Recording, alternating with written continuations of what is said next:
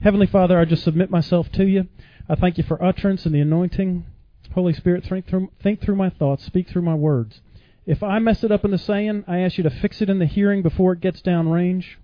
Father, don't just challenge us tonight. Help us to make course corrections and changes in our life that will bring victory, and so that we can experience all the riches on our life that you have for us. In Jesus' name, amen. All right. Our jumping off scripture is 1 Corinthians 14 and verse 10. 1 Corinthians 14 and verse 10. And it says this, there are, it may be, so many kinds of voices in the world, and none of them is without signification. Now, from the time that we come out the birth canal, we are either enticed, right, or driven, pushed or led by outside voices. Outside voices. The first one, because I'd say it's our parents first, but really that's the second one, because our parents are led and driven by culture and society. Whatever the cultural norms are, whatever society is, that's how we act. Well, it is. That's why we could wear jeans to church. It's okay. We wear jeans in America. They were invented here. Okay? If we were in church in Bahrain, if they did have one, we'd probably be in robes. You know, and our tunics, and because the desert, that's how they dress it. Culture. It's not always a bad thing, but we are led and driven by outside voices. Okay? Now, we said this, that in the last couple of weeks, the louder the voice is, the more urgent it is, and the more persistent it is, then those are the things that will get our attention. Because that's why commercials are louder than the show. Because those voices are trying to get you to do their agenda, whatever they are. Okay, so if it's loud, you're going to pay attention. If it's urgent, you'll pay attention. If it's persistent. You know, like, everybody ever lay awake at night and the water's dripping? Doop, doop. Now, the first 10 minutes, it ain't bad, but by 3 o'clock in the morning, you're about to throw something. Okay, because it's persistent. It wasn't loud, and it isn't urgent. Otherwise, if it was, you would have got out of bed in the first 10 minutes and not wait till 3 o'clock in the morning because of the persistency. It got urgent, right? And then you probably got loud, right? Okay, but pain, we said, is probably the one that hits all three the most. If you're in pain, it's loud, it's urgent, and it is persistent. Okay, so you'll be led and driven by pain, but one that overrides that is fear.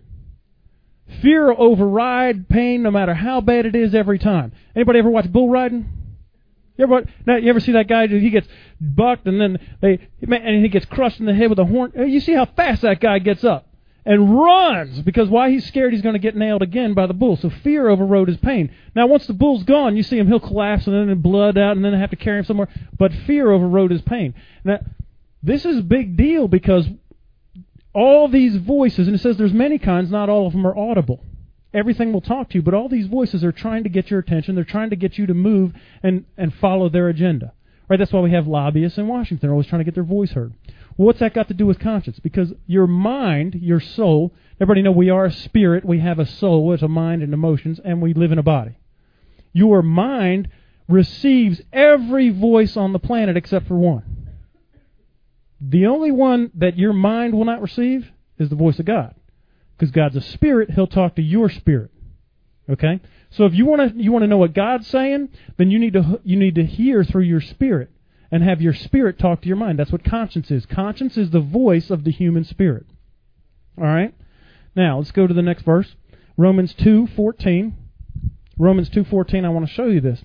It says, "For when Gentiles who do not have the law by nature do the things that are in the law, these, although not having the law, are law unto themselves." Now, that's a lot of fancy way of saying folks that weren't brought up in church, they don't know any idea about the Ten Commandments or doing your checklist. They don't know. They get born again, right? He says they start doing the right stuff automatically, because when they get born again, the law is written on their hearts. And that's what the next thing says. It says in verse 15, "Which show the work of the law written in their hearts, their conscience also bearing witness with their thoughts, the meanwhile accusing or else excusing one another." Now what we have is your conscience is the bridge from your heart or your spirit to your mind. It's the voice of your spirit. It's the thing that talks out to your mind. Now if you want to hear God's voice, He'll tell your spirit, and your spirit will tell your mind. And it'll get mixed in with all those other voices. Now we have not been trained to hear the voice of our spirit from birth. We've been trained to listen to outside voices. But this is such a big deal, because if we want to have any kind of victory in life, we hear the voice of God, we'll win every time. And then act on it, okay? Now we saw that conscience is only found in the New Testament. It was never in the Old Testament. You know what? Because it wasn't available. Because conscience is the voice of the human. Let me say this. Right now you're hearing the voice of Andrew, right? When you say you're hearing but who's doing the talking? Andrew. Andrew's talking. Well, it is, but yeah, that's good. But we'll say Andrew's talking, okay? So what I want to tell you is conscience and spirit are used interchangeably in the Word. The conscience is the technical mechanism of the voice of the Spirit, but it's your spirit telling, it's really your spirit is talking. So we'll see that it's your conscience, your spirit, your heart, your inner man, all those things, they're used interchangeably in the Scriptures. We'll see that in a second. All right, and we saw that there's two types of conscience that the Bible talks about, a good conscience and an evil conscience, good and evil. And a good conscience is this. In the Greek, it says, it is noble, honorable, it affects the mind agreeably, comforting, say peace. Y'all want peace? It comes from a good conscience. Okay? And then it says this, it's confirming or it bears witness. If there's a witness in the courtroom, it's because, and the witness, what do? They talk. Because you bear witness is because you're saying something. What your spirit will do, your conscience will bear witness. It'll tell you, confirm, yeah, that's the right thing to do. No, that one's not so good. That's what your spirit will say. Now, y'all, everybody want to know what the voice will be like. Well, what's the voice of my conscience sound like? What's the voice of my spirit sound like? Listen, Jesus isn't real. It's fake. He's not real. God's not real. It's a crutch. Did anybody hear on the inside? No, that's wrong. Did you hear that? That was the voice of your spirit saying, that's a lie. That's your conscience. It's not hard to hear it, but we need to train ourselves to hear that even when there's a bunch of noise going on. Okay? All right. Now, a good conscience is your born-again human spirit. If you're not born again, you don't have a conscience. Not a good conscience, we'll talk about that in a minute. You don't have a good conscience because your spirit is dead. When Adam sinned, his spirit died. The only thing left was soul and body. That's why the world intertwines soul and spirit. They'll say, oh, he's thinking with his heart, not his head. No, he's thinking with his emotions, not his brain housing group, his intellect. But if you're not born again, you don't have a spirit that's alive. Your spirit's dead. So we got to separate those, okay? That's why a lot of people get mixed up with soul and spirit. They're two different things. All right. Now look in Romans 9. Romans 9 and verse 1. It says this. Apostle Paul says, I say the truth in Christ, I lie not. Now let me throw a red flag up there. He says, I say the truth. Your mind deals with facts. Your spirit will only deal with truth. It'll never deal with facts. Your spirit will tell you what the truth is. Your mind will tell you what the facts are. The fact might be that your checkbook's empty, but the truth is, if you're born again, Jesus became poor so that you be rich. Your mind will always tell you, and whatever outside voices that your mind receives, checkbook's empty, what are you going to do? What are you going to do? No, but your spirit will say, no, you're rich because Jesus became poor so you could be rich. It's part of your covenant. That's the truth. Your spirit will never, ever tell you a lie. It won't tell you facts. It'll tell you the truth. Okay? Now, he says, I tell you the truth. In Christ I lie not. My conscience also bears witness, bearing me witness in the Holy Ghost, or my spirit confirms or talks to the Holy Ghost. So we see this, that my spirit is in communication with the Holy Spirit. We back up a couple verses to Romans 8. In verse 16, it says this, the Spirit Himself bears witness with our spirit, saying that we're the children of God, or our conscience. So now we have the Holy Spirit that talks to my spirit or my conscience. So, there's the communication with God. You want to communicate with God? There's no burning bushes in the New Testament. You know why? Because you talk to your spirit. The spirit was dead. That's why he had to show up to Moses and give him an audible voice, because he couldn't receive it. His spirit was dead. No more fleecing, right? We don't put fleeces out anymore. Now, you want to know from God, you don't talk to man, you don't talk to anybody. You find out from your spirit, because it's your spirit that talks to the Holy Spirit, and the Holy Spirit talks back to your spirit. Okay? I don't care what any preacher says. I don't care what somebody has a prophecy for you. I don't care. If it doesn't bear witness with your spirit, if it's not confirmed with your conscience, throw it out. Because that's the one that's talking to the Holy Spirit, nobody else. Okay? All right. Now, we back up a couple more verses, right? Romans 8:13. It says this, for if you live after the flesh, now he's talking to Christians, if you live after the flesh, or the voice of the flesh, and we said this a couple weeks ago, that the lust of the flesh is nothing more than the voice of the flesh. You see the word lust, all it is a voice. Okay? Craving. It's telling you, eat Oreo cookies. Or whatever your lust of your flesh is. Oreo cookies is, that's an easy one to do, and, Anyway. So we see this epic battle. You guys ever heard of spiritual warfare? I'm about to show you what spiritual warfare is. What it is your spirit warring against your flesh. Your flesh will never want to do what your spirit wants to do. Your spirit will never do what you want to do with your flesh. So your soul, your mind, and your emotions, that's the deciding vote. There's 3 votes. Every day we have a boardroom meeting. My flesh wants to do one thing, my spirit wants to do another thing, and then my mind and my emotions, they got to decide which way we're going, spirit or body. Spirit or body. Okay? So this is what it says. It says, if you live after the flesh, if you get your mind to vote with your flesh, it says you're going to die. Now, he's talking to Christians, so he's not talking about spiritually dying, going to hell. He's saying you're going to physically die. And that's why a lot of Christians die early, because they just listen to the voice of their flesh. All right? He says, but if you through the Spirit, that's small s, your conscience, if you through your conscience, you live through your conscience, you'll mortify or kill off the deeds of the body and you'll live. Automatically, you'll get rid of all the works of the flesh. If you live by your Spirit, you don't have to worry about sinning anymore. Because you don't have to do a checklist. Your Spirit will never tell you to go kill somebody. It'll never tell you to rape somebody. It'll never tell you to lie. It'll never tell you to steal, cheat, smoke, cuss, chew, or go out with those that do. It's not going to tell you to mess up. Okay? Now, an evil conscience, that's the next one. Now, evil is not what you're thinking it is. This word evil, when it's used in conjunction with conscience, it says this: full of labors, annoyances, hardships, it's pressed and harassed, bringing toil, causing pain and trouble. It is the voice of guilt. This is what was available in the Old Testament. This is why the Ten Commandments came along. In Galatians 3:19, it says the reason that we have the law is because there was transgressions, and nobody understood that there was transgressions. In Romans 5:13, it says even though they didn't have the law and what they were doing was wrong, they couldn't say, they didn't know. It wasn't accredited to their account because they had no idea. They were dead spiritually. They didn't know right from wrong. You ever hear anybody say a moral compass? Oh, I got a moral compass. If you're not born again, the only moral compass you have is the law. Doing the checklist, it's either the Ten Commandments, it's the law of the land, it's whatever your denomination sets down as a category, whatever that is. Okay, it's the voice of guilt. Now, I had two friends, right? There was one of them was Orthodox Jew brought up, and the other was devout Catholic, and they used to argue all the time over which mama could throw a bigger guilt trip. Was it Jewish guilt or Catholic guilt? And they would argue all the time about that. But you know what all it is because they had an evil conscience. Their conscience, it was the voice of guilt. If you feel guilt, let me tell you, listen to this, red flag right here. You feel guilty about something, that's not from God. Okay? Something's going on, your conscience is violated. If you're feeling guilty, because guilt doesn't come from a good conscience. Impossible. Guilt doesn't come from God. It doesn't come from heaven. There's no condemnation in Christ. The Holy Spirit, sin has already been paid for. God's not waiting with a big stick to whack you, because if He had to punish you for what you did, then what Jesus did is of no effect. Okay? If you're feeling guilty about something, there's something wrong. You better you go down your cheek, find out, did I violate my conscience? Or is this just an outside voice I don't need to be hearing and listening to because somebody's trying to make you feel guilty about something? It's not from God. Okay? Now somebody looking like, that ain't true. Yeah, okay, look in Hebrews 10. You mean if, my mama felt guilty, she wasn't... That's right, it ain't from God. If your mama's making you feel guilty, if you do feel guilty about it because she's right, then there's a bigger problem here. It ain't coming from your mama. All right? Now, Hebrews 10:22 says this: let us draw near with a true heart in full assurance of faith, having our hearts sprinkled from an evil conscience and our bodies washed with pure water. Let us hold fast to the profession of our faith without wavering, for He that is faithful that promised. Listen, guilt has already been washed away. When you were born again, the voice of guilt doesn't operate in you anymore. That's why He said you can hold fast to your profession of faith. Whatever you're believing for, and the devil come up and say, oh, you don't deserve it. Remember you did that? Now, you've already been washed of guilt. That's why you can hold fast to your profession of faith. God's faithful. He said it. It's a done deal. Jesus already paid the price. That's it. It's over. Don't feel guilty about anything you did in the past.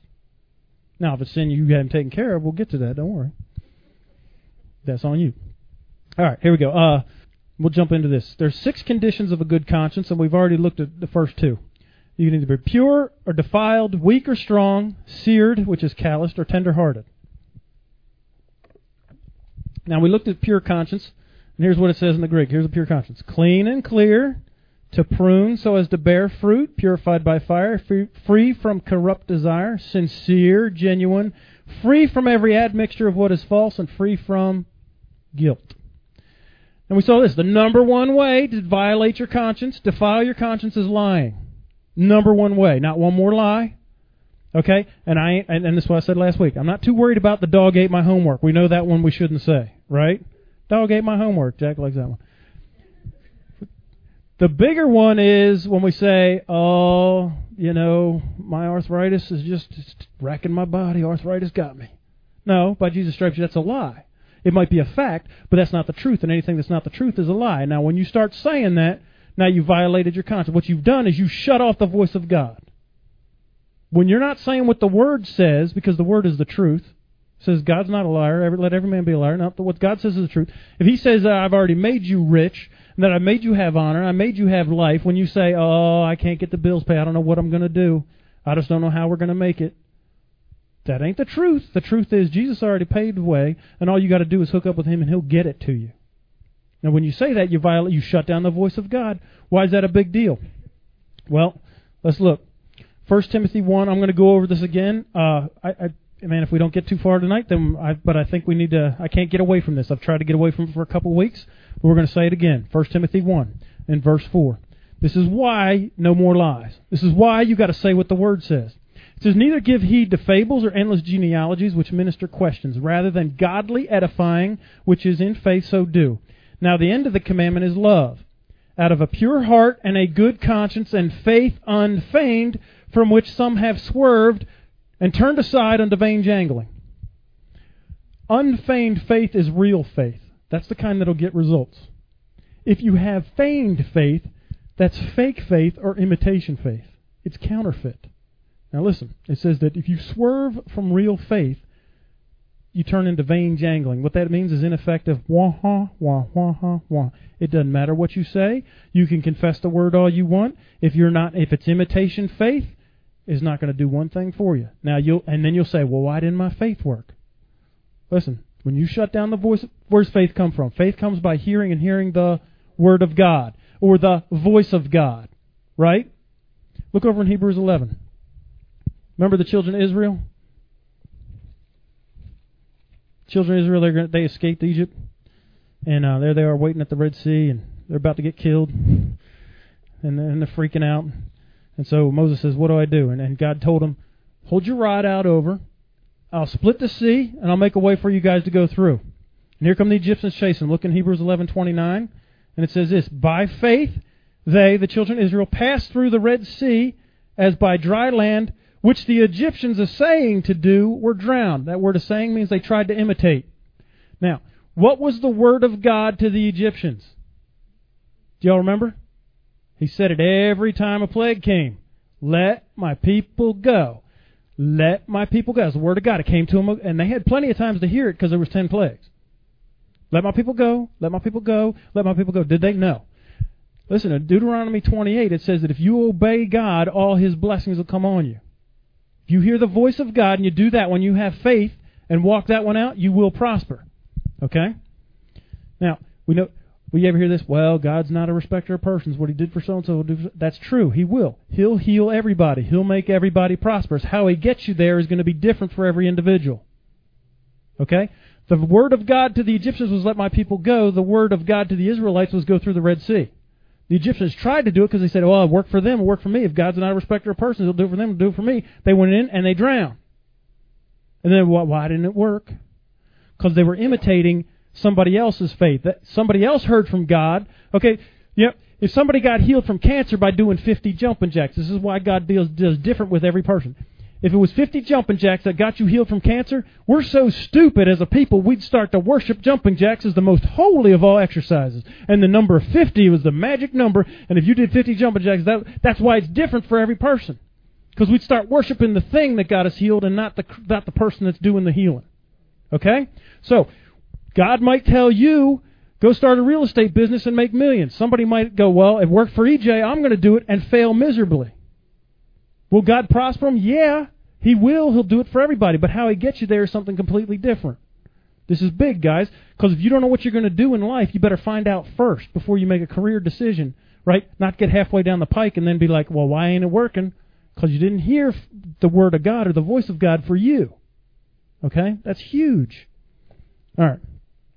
Then we saw in Romans 13, here's Paul's prescription to have a pure conscience. 3 things. 1, clothe yourself with the Lord Jesus, the Messiah, daily. Right? Just like putting your jeans on. It says this, make no provision for indulging the flesh. That means if Oreo cookies is your problem, don't be buying no Oreo cookies. Don't put them in the pantry. Okay? Don't go out with people that are going to offer you Oreo cookies, and no parties where there's Oreo cookies if Oreo cookies are a problem. Okay? Make no provision for the flesh. Then it says to stop thinking about the evil cravings of your physical nature to gratify. When the first thought of Oreo cookies comes, that's it. You stop it right there and start thinking about Sports Center or something else. I don't care, whatever it is. Because Oreo cookies, then the next thing you think is frosty glass of milk, dollops of peanut butter. Oh, dipped in. You know what? So it's not good. So first thought, stop it right after the first thought. All right. That's Paul's prescription. No provision, and shut it off after the first thought, okay? Now look at this, defiled conscience. Defiled is this. If you pollute it, sully it, contaminate it, or stain it, you're violated. And in Titus 1, we saw this, Titus 1:14 said this, not giving heed to Jewish fables and commandments of men that turn from the truth, under the pure all things are pure. If your conscience is pure, there's not one thing on this planet that you can't do that's not pure. All things are pure. Just reading the Bible. Don't shoot me. But unto them that are defiled and unbelieving, nothing is pure, but even their mind and their conscience is defiled. They profess that they know God, but in works they deny Him, being abominable, which is disgusted, and disobedient unto every good work, reprobate or cast away. So here's the cycle. Here's the cycle. When you defile your conscience, when you don't say what the Word says, or you lie, if it is the dog ate my homework, whatever it is, you shut yourself up. Okay? Now you say, well, that healing stuff ain't for me. Now you shut down the voice of your conscience. Now you're into unbelief, right? That's the next one, right? Unbelieving. Then what happens? You go to unbelief, you're out of faith. Once you're out of faith, you'll start feeling guilty. The voice of guilt will come, and the only way to assuage guilt is do works. That's why all these denominations are out doing their checklists. Why? Because they have shut down the voice of their spirit. So the only thing they do, they feel guilty. That's why people go to church. 90% of the body of Christ goes to church because they feel guilty. That's why they volunteer at the nursery. That's why that's why I have my quiet time, because I feel good. If you're doing it to do your checklist, this is a waste of time. Stay home and sleep in on Sunday, and that way you won't be a crabby body on Monday. At least help somebody out. Stay home if you're coming here because of guilt. All right? Don't do your checklist. You ain't helping. You're not helping anybody doing your checklist because of guilt. So that's the next thing is that it says they profess they know God, but in works they deny Him. Because if they knew God, they know that doing their checklist doesn't do anything for Him. He don't give one rip about your checklist. Jesus paid the price. If there's anything you got to do to make yourself right with God, then what Jesus did was a waste of time. And what you're saying is, well, Jesus, you just weren't good enough. That's the whole point of doing works, is you are saying, Jesus, what you did wasn't good enough. Sorry, we have a waste of time. Because if you knew God, you wouldn't do that. Then what's the next thing? You start doing your works, and you start doing your checklist, and you can't figure out why your life stinks. What happens next is you get disgusted. That's abominable. You get disgusted. It's a cycle. Now you're disgusted. Well, the next thing happens is you're in disobedience. You can no longer hear the voice of God. You're disgusted. You don't care about God. Why did God do this to me? Why is my life junk? And now you're in total disobedience. You cannot win. And then it says what? To every good work you're a reprobate or a castaway. You know what a castaway is? They're out there by themselves. It's a fight just to eat food. You scrap for clothes. Survival is a problem. That's what. And I don't care how many healing you could be holding a healing service and folks would get healed. For you, you're a castaway. Nothing good is going to happen in your life. You could be leading people and getting them born again. For you, it doesn't matter because you're a reprobate. You're a castaway. The word will not work for you. You've defiled your conscience. You got into unbelief. Then you had that disgusted trip. Now you're in disobedience. It doesn't matter what you do. Once you're in disobedience, the word will not work. God didn't do it. You did. God's not jerking us around. God's not juicing us. God's not, He's going to teach us something. No, He teaches us something in the Word. If there's problems, let's take inventory and find out where did we violate our conscience? Where did we defile our conscience? Where was it that I was saying what the truth wasn't? If it's not lining up with the Word, then I need to fix that. Okay? And we saw this in Proverbs 20:27. Proverbs 20:27, it says, the spirit of man, say my conscience, is the candle of the Lord, say light, searching all the inward parts of the belly. Your spirit is the light of the Lord. Well, that shouldn't shock us because Jesus said you're the light of the world. Right? You're light and salt. Okay, let's look in 1 John 1. And this will start making this scripture make sense. Because for the longest time I looked at this and I'm like, well, what does that mean? Because it says this in 1 John 1:7. It says, but if we walk in the light. Right? What are you talking about, God? What light? I mean, I have a flashlight. Should I turn the lights on before I go in the house? What are you talking about? Now, if you walk in the light, what your light is your spirit, your conscience. Remember, because the spirit of man is the candle of the Lord of the light. If you live life according to your conscience, as He is in the light, we have fellowship with one another, and the blood of Jesus, His Son, cleanses us from all sin. Look, you walk according to your conscience, even if you blow it, it'll automatically be washed off. Because sin is nothing more than settling for less, right? Settling for less than God's perfect will. That's all sin is. You settled for less. You missed the target. You don't share in the prize. You just settled for less. God's perfect will is riches, honor, and life. If you settled for less, right, but you got a pure heart, you're walking in the light that you got, you're walking, you're going, you have fellowship with one another. Look at that part. Yeah, that means coming to church. Throw that one in there. He says, the blood of Jesus Christ, His Son, washes you or cleanses you of all settlements. Anytime you've settled for less, it'll wash it away if your heart is pure. Man, that just part right there alone ought to keep you keeping your conscience going. Because if you make a mistake, it says the blood of Jesus will cover it. Automatically cover it. Man, that's a great safety net. You know, that's what we operate in up here every week. I'm like, before I come to church, I'm like, Father, if I mess it up, fix it before. You know what? So hopefully, the mistake doesn't go down range and mess up folks. That's the safety net. You can walk in that in every day. You know, yep, there'll be a time where you're walking pure and something will come out your mouth, right?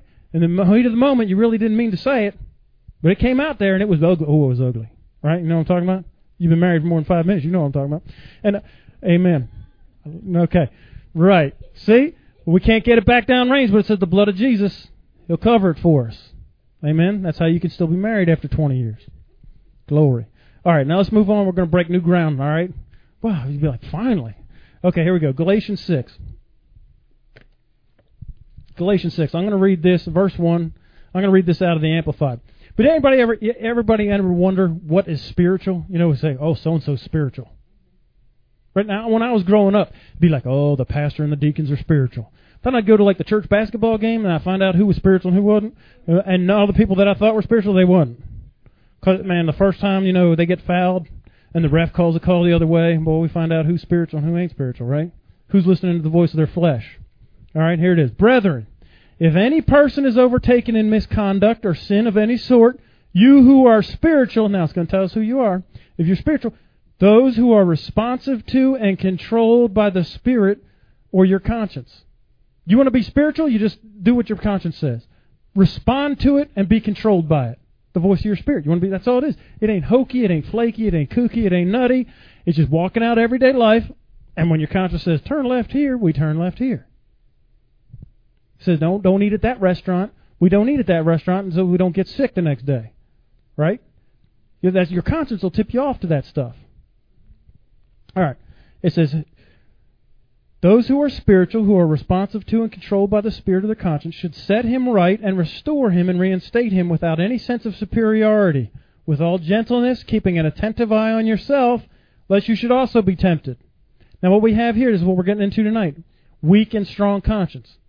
Someone who has a strong conscience is somebody who responds to and is controlled by their spirit. Someone who is weak, okay, to be born again, Spirit-filled, been under the Word for a long time, but if you're weak, you don't respond to your conscience when it tells you to do something, and you're not controlled by it. Okay? Let's keep reading. Verse 2. It says, bear, this is talking to strong conscience people now. If you're strong, bear, endure, and carry one another's burdens and troublesome moral faults, and in this way fulfill and observe the perfect law of Christ the Messiah and complete what is lacking in your obedience to it. You know what the perfect law is? Walking in love. He said, when we help out people that are weak in conscience, we bring them along, walking in love. Now, they taught me this in the Marine Corps. They said, you're only as strong as the weakest link in the chain. You are a team. You don't leave anybody behind.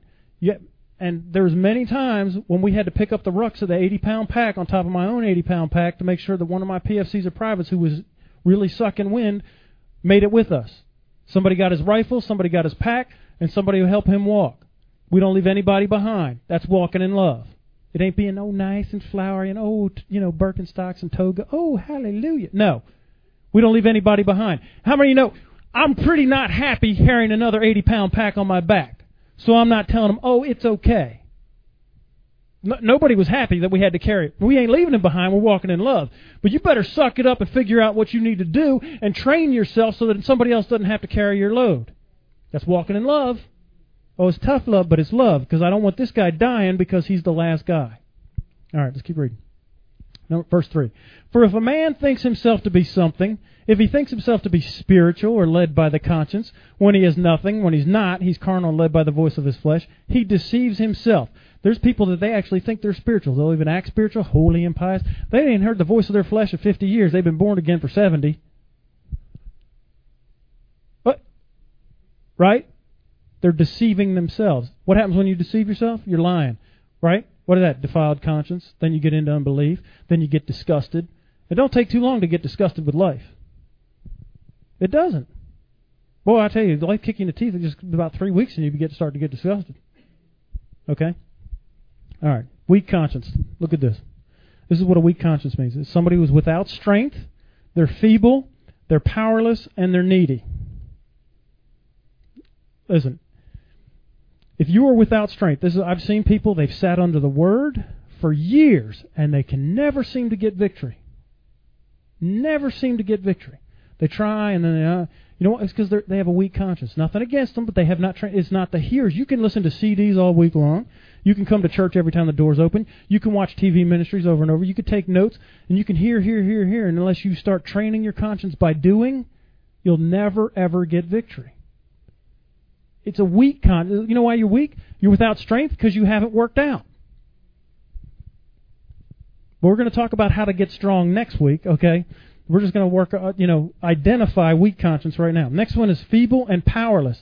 You know, I know people that have been born again, Spirit-filled, but they are powerless to overcome a habit or addiction. Powerless. They just can't seem to kick it. You know why? Because their conscience is weak. It's weak. You know, though it's the voice of your spirit. It's a weak voice. It's weak. It's like whispering, don't do that. Don't do that. Stop. You're killing yourself. You're listening to your flesh. See, we want to strengthen that thing. We want to get strong. We want to train it. So that when my conscience says, hey, Whitman, we're like, hey, what? Yeah.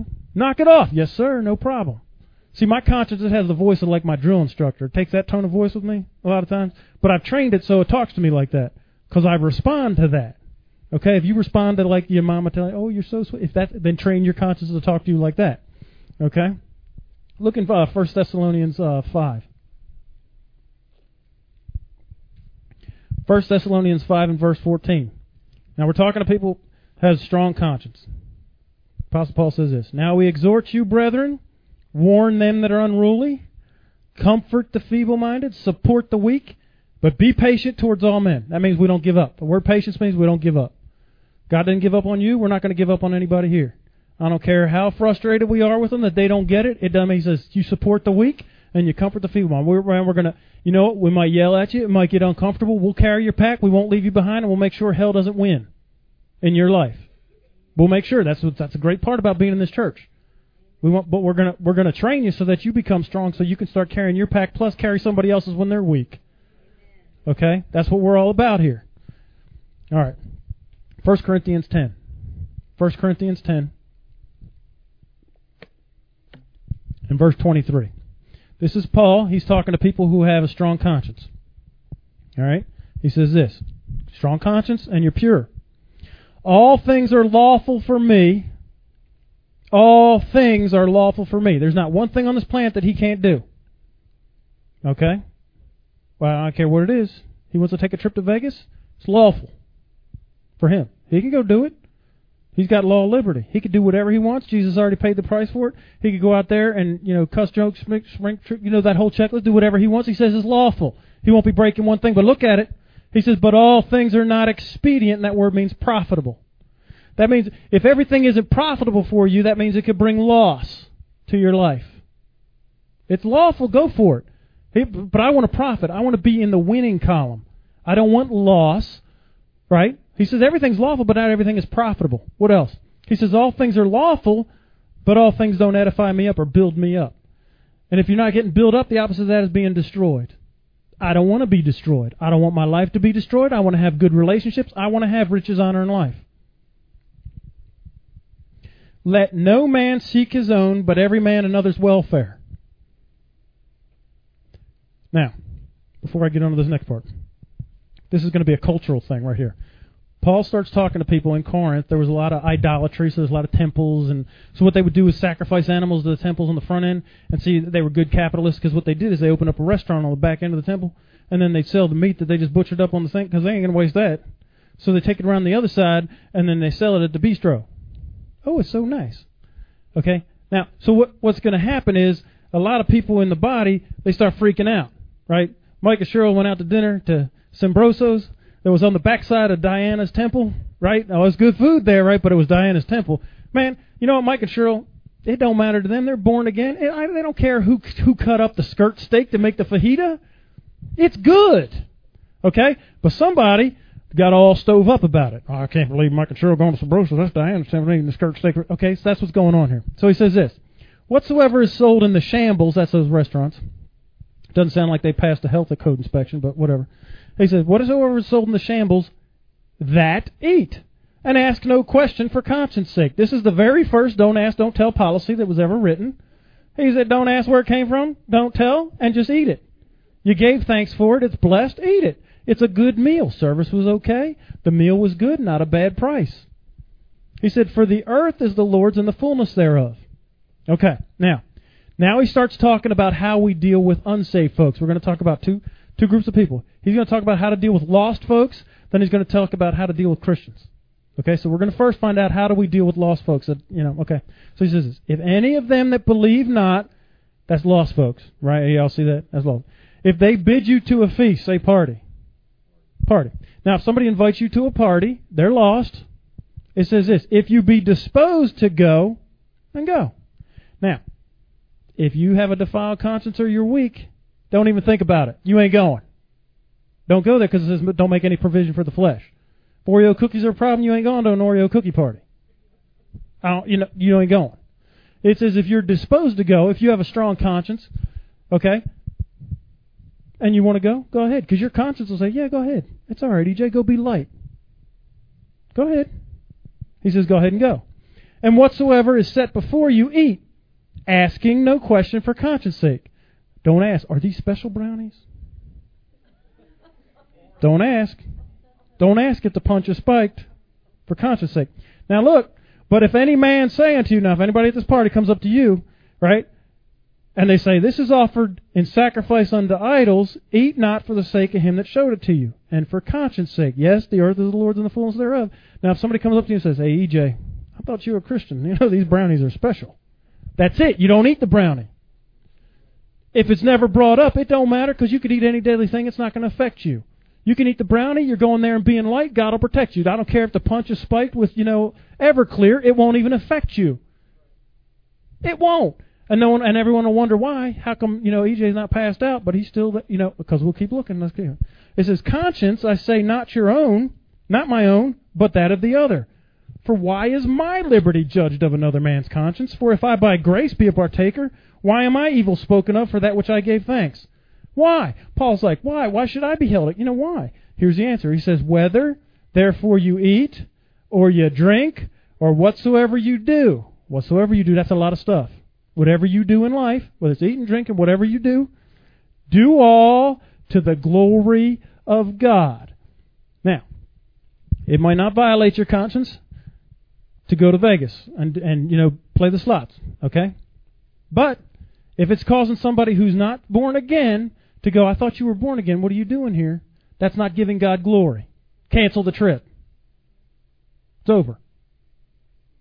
It's over because it doesn't give God glory. You've just messed somebody up who's not born again. Now, what would people think? I'm a pastor of this church, okay, but I got a whole life of doing the right thing, walking it clean. But people saw me down clubbing it, right, and doing Jell-O shooters and dancing with some chick that's not my wife. It could be completely innocent. It might have been my sister. But if you saw it, you'd be like, well, what's going on over at Covenant Life Outreach Church? And whoever saw it, now I can't minister to them, and somebody saw you, you can't minister to them either. Why do I need to serve a God like that? You ain't no different than me. I got my own problems, and if you're not any different, then there's no glory there. If you're the same as the world, there's no glory. All things are lawful, but they might not be profitable. Okay? Then he says this in verse 32.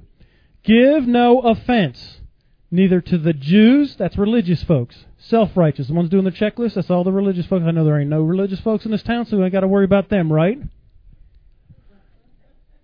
I was winking if anyone went on CD. Okay, nor to the Gentiles, that's unrighteous folks. That's a God ain't even on their radar screen. They don't give one rip about God. Don't give any offense to them either. And who else? Nor to the church of God. That's the righteous way. That pretty much covers everybody. God, what's going on there? I can do everything, but I can't do anything. No, what do you say? Even as I please all men in all things, not seeking my own profit, but the profit of many, that they may be saved. Listen, instead of you trying to be accepted by your buddies of the world, they should be trying to be accepted by your God, by how you act. Listen, if you're different, they ought to see that you walk in riches, honor, and life, that you get promotions even when you don't deserve them, that everything you touch turns to gold, that you walk in health, that the bird flu's going along and you're not calling in sick. What? Then all of a sudden your relationships are, well, I want to be like them. Right? This, all this stuff over here not working too good, that's working good for them. That's what he's talking about. Glorify God in whatever you do. So if you play the Powerball, you better win big. So you could say, the Holy Spirit gave me the numbers. You better pray first and find out what it is. Okay? It's all right to play the Powerball. Just win. Don't just go playing like everybody else plays. Don't do it man's way. Find out what they are. Fast. Pray. I don't care. Find out what they are. Then go play. And win. Right? Then buy us a big sanctuary. We'll move in. All right. Now, you guys got time for a story? I don't normally tell stories, but this is a good one. When I was 18 years old, I joined the United States Marine Corps. Okay. Now, my mom and daddy were missionaries and all that. I get there, first time away from home, go through boot camp, do good, get through infantry training school, graduate number one. Get meritoriously promoted. Everything's good. Where do you want to go? Hawaii. I go to Hawaii. I get there, and I'm in a squad bay with 63 pagans. An open squad bay, living in one room. I'm the only guy that's born again. There's nowhere to hide. There's no private room. I don't have a car. I'm stuck with 63 pagans. Okay? Now, these guys start harassing the hound out of me because I don't cuss. I don't drink. I'm a virgin. Oh boy, that's not good in the Marine Corps. You can't be a Marine if you're a virgin. All right. This goes on for a couple months. We go on our first Westpac. Uh-oh. So the boat lands in the Philippines. Okay, Subic Bay we pull in. It's a Longapo Drive, McSiside Drive, all that. It is like the capital of the debauchery of all mankind. You can get a tattoo, get drunk, and have an all-night bar girl for like $15. Back in the 80s, you could. Okay, these guys are excited. We're going to make Whitman a man. We're going to make a man out of you, Whitman. You just wait. Ain't nobody ever been through Subic Bay and come out not a man. You're going. All right, whatever. This goes on now. This is over the course of like a year and a half. Now I'm 19. I'm about to pick up corporal. We get there. And so these guys are just harassing me. You're going. We're taking you out. I said, all right, guys. All right, I'll go with you. No strip clubs, though. Never been to one. Not going to one now. And still haven't been to one. Listen, here's a tip, guys. If you've never done something, don't do it. It's easier not to do it. If you have never eaten Oreo cookies, you'll never crave Oreo cookies. That's what, my wife says I'm a freak. It's because, I never did all that junk, so I don't understand. But it's easier not to do it if you never did it. Okay? So don't go trying stuff, because it ain't cracked up to what it is anyway. Okay? All right. So, and there's nothing but props. So anyway. So, all right, no strip clubs, but I'll go with you one place if you'll go with me one place. All right, what a deal. I said, but we're going to our place first. All right. So we go to this place. It wasn't a strip club, but it was called the Playboy Club, okay? And they had all these Filipino girls singing Stand By Your Man or whatever with, the accent. You know what I'm saying? Stand by your man, in the karaoke. And I'm like, okay. And they're all running around their Playboy bunny outfits. And so they start, they order all their alcohol. Well, what are you drinking? I'm like, now in the Philippines, okay, orange juice is an export, okay? So they don't keep it in the country. That's one of their, money-producing crops. So it's very rare to get it. So I'm like, I'll have an orange juice, $12 a glass. Right? Jack Daniels is like $12 for a, giant keg or something. So these guys are like, what? I'm like, yeah, I'll start having orange juice. I must have drank $50 worth of orange juice on these guys' bill. All right, so we're there for like an hour and a half. We're listening to all this. And I'm like, all right, guys. And they're like, well, this place isn't any good. Let's go somewhere else. I said, okay. So on the way there, I'm like, oh, we got to stop at someplace where I'm going. Now, I have never been to this city before. It's a dump. It's like the red light district of every city put into big one. Boom. Okay. Walking around, tattoo bar. Everybody's trying to get you to come in to see this strip show. And this is God helping me out. There's a sign right there that says Bible study tonight at 8 p.m. and an arrow. I'm like, hey, boys, we're going there. Now, listen, this was the worst Bible study I ever been to. Okay, I mean, it was horrible. I can't even remember what they were, but I was just like, oh, they were killing me with an hour long of whatever. I don't know what it was, but it was horrible. These boys, man, after an hour, they were like, okay. So we get out of there. I'm like, all right, where you guys want to go? And they're like, no, we're good, man. Go ahead. Yeah. They never bothered me again about it. Okay? Word spread. Okay? Now what happened was, instead of me being accepted by them, okay, because I really didn't care if I was accepted by them because my conscience was strong at that point, even at 18, 19 years old. Because I just didn't do all that. I didn't care. I was going after God. Not how great I am, big deal. It's easy. You just don't do it. It's easy. Okay? So, now, I wasn't accepted by them. Did I? Yeah, it was hard. They dogged me constantly. Okay? Until, you know what would start happening after that? A couple more months go by. Then all of a sudden, somebody come in there, they almost got alcohol poison. They're so drunk. You know whose bed they show up at? Mine. They want me to walk them around so they don't pass out. They want me to make sure that I get them up so they don't drown in their own vomit. Me. Then they want me to pray for them. Then when their mama gets sick, they want me to come pray for them and pray for their mama. Now what happens is, they want to be accepted by me and my God because my conscience was strong. But peer pressure, it doesn't get any easier. I knew guys that they're in the ministry now. They're working for IT tech companies. They go on, they'd win these little trips with their sales guys, whatever. They go out and then they act like trash. You tell them now they're in the ministry, they'll be like, "Nah, not that guy. He ain't. Nah, man, we were doing body shots with that guy. No way he's them." You know what? Don't do it. Those people can never ever receive. Not only from that guy, but anybody that comes along that's associated with that guy, i.e. anybody who's a Christian, you're associated with God. It's not hard to have a strong conscience. I'll tell you how to do it next week. But when you're dealing with unsaved folks, don't go there. All things are lawful, but you'll suffer loss, they'll suffer loss, and then you wonder why is my life a mess? And you're sowing seeds that'll come back on you years later.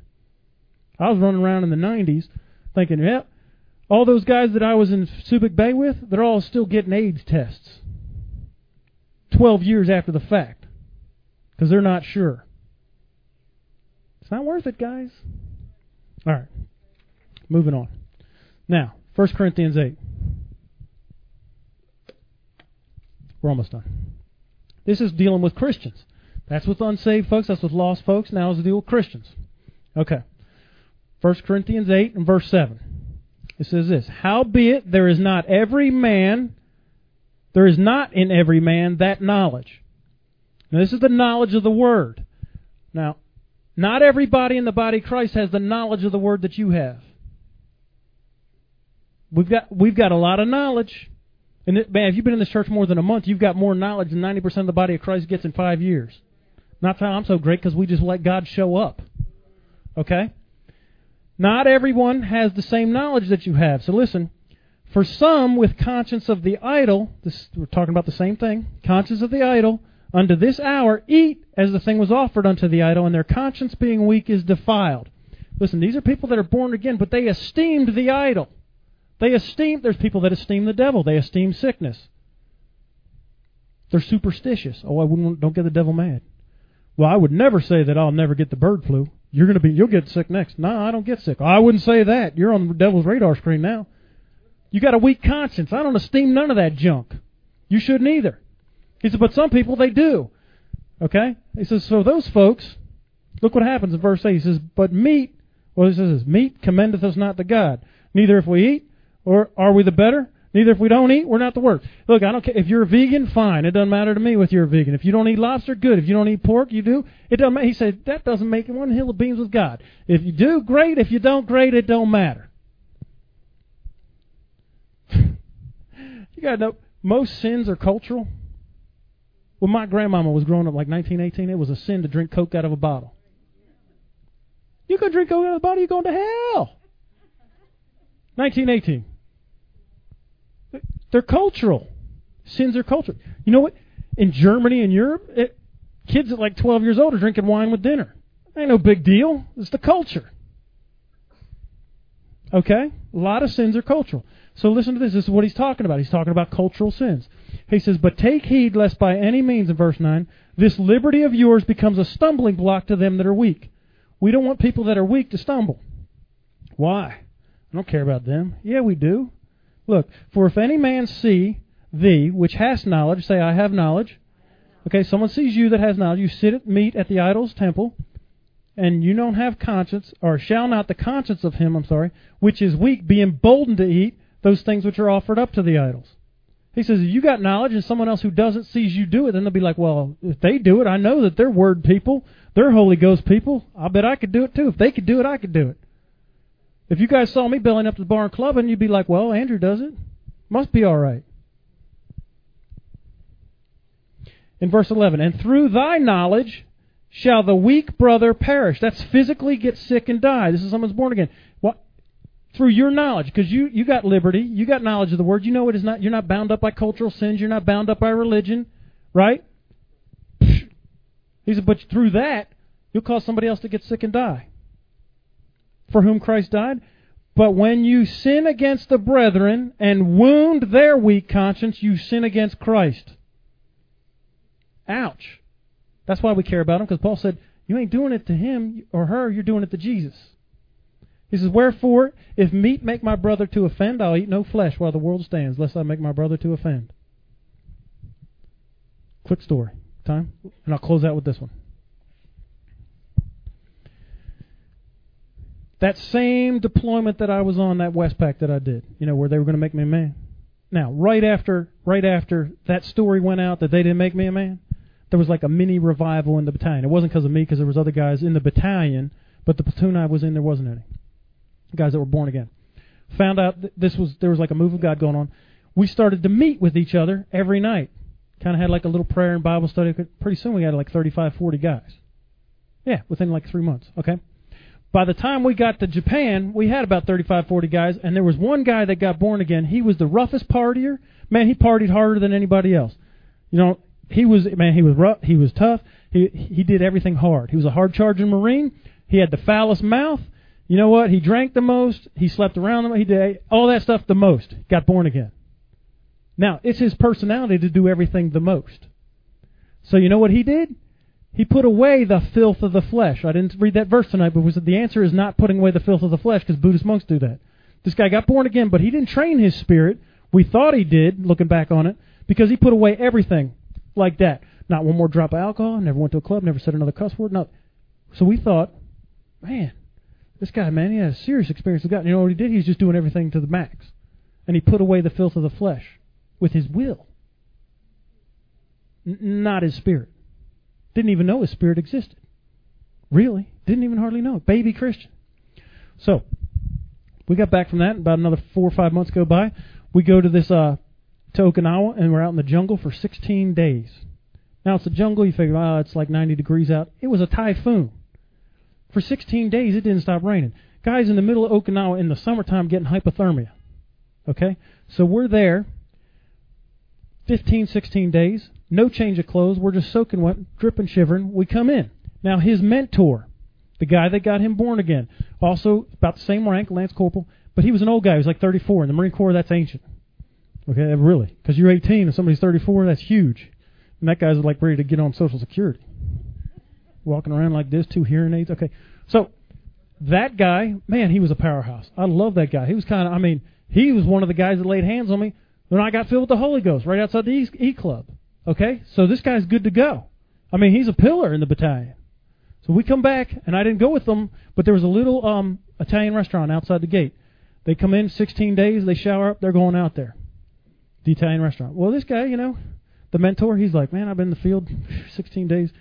But I'll tell you what, a beer sure would taste good to cut the stuff. Could just cut the dust and all the mud and the goo out of my mouth. So he orders a beer. The guy's with him. Don't think nothing about it. It's no big, it didn't bother me any. We didn't think it bothered anybody else either. Okay, but this kid, his conscience was weak. We didn't realize it because he put everything away like that. Now, he wasn't alcoholic. He just put it away. What happened was, his mentor drank. Well, it must be okay for me to have a beer then. He was emboldened to have one because his mentor is. And I know this guy has victory, so if there's nothing wrong with it, it's all right. He's doing it, and I know he's rock solid. Okay? But that guy, he wasn't listening to his conscience, because listen, don't get all... I preached this one time, and somebody said, well, what if you don't realize you're doing it?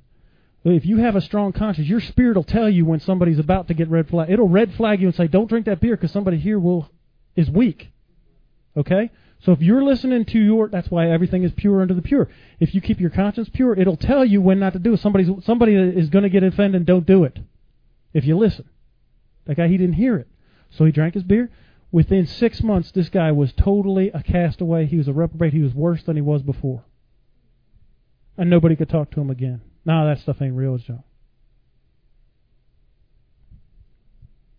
Because he was emboldened to go, because once he had that first taste, it was over for him. Because all he did was put away the filth of the flesh. He didn't have a strong conscience. He was weak. See, what we needed to do was, grab him and bring him along, but we didn't even realize it. Just young, dumb, and stupid. No better now. But that's what, man, you gotta hear the voice of your spirit. It'll keep you from making mistakes, and it'll keep you from hurting other people. That's why I say it's automatic you walk in love if you listen to your conscience. Now, that wasn't walking in love to that guy. It wasn't. We weren't being mean we totally oblivious. I didn't even do it. Just, none of us were no one was trying to mud suck this guy. No one was trying to get him to backslide. But it wasn't walking in love, was it? Why? Because his life was destroyed. Not all things are profitable. Not all things build up. Some things destroy, and sometimes you get in loss. Let's listen to our conscience to figure out which one is which. And if you're strong, then we bring the weak up. We grab their pack. We'll grab their rifle. We'll throw them on our back. And the whole time, we're going to be yelling at you. You need to get your act together. We're all going to die. Because in battle, you're bringing the weak. If I go back and pick you up now, we're both getting shot at. I'll do it, but I ain't going to like it. Still walking in love because I'm saving your tail. That's how we are in this church. We'll fight for each other, but we're not going to put up with, we're going to be yelling at you the whole time. Let's go. Suck it up. Deal with it. We're here for you, but you got to do the word. All right?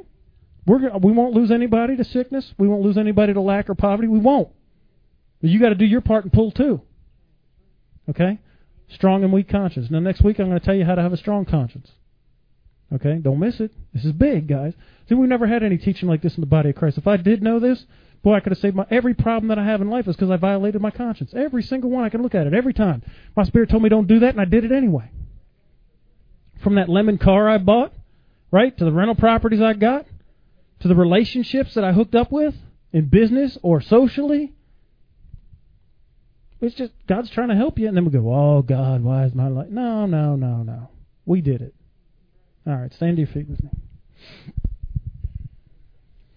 Heavenly Father, just seal this word in our hearts. Bring it back to our remembrance as we're walking out life. Father, help us to hear clearly the voice of our spirit. You said, Holy Spirit, you said you'd help us, and I ask for and thank you in faith that you do help us. Thank you. Make it loud and clear and help us to respond to and be controlled by the voice of our spirit, and we'll watch our winning percentage go up in life. And I thank you for it. In Jesus' name, amen.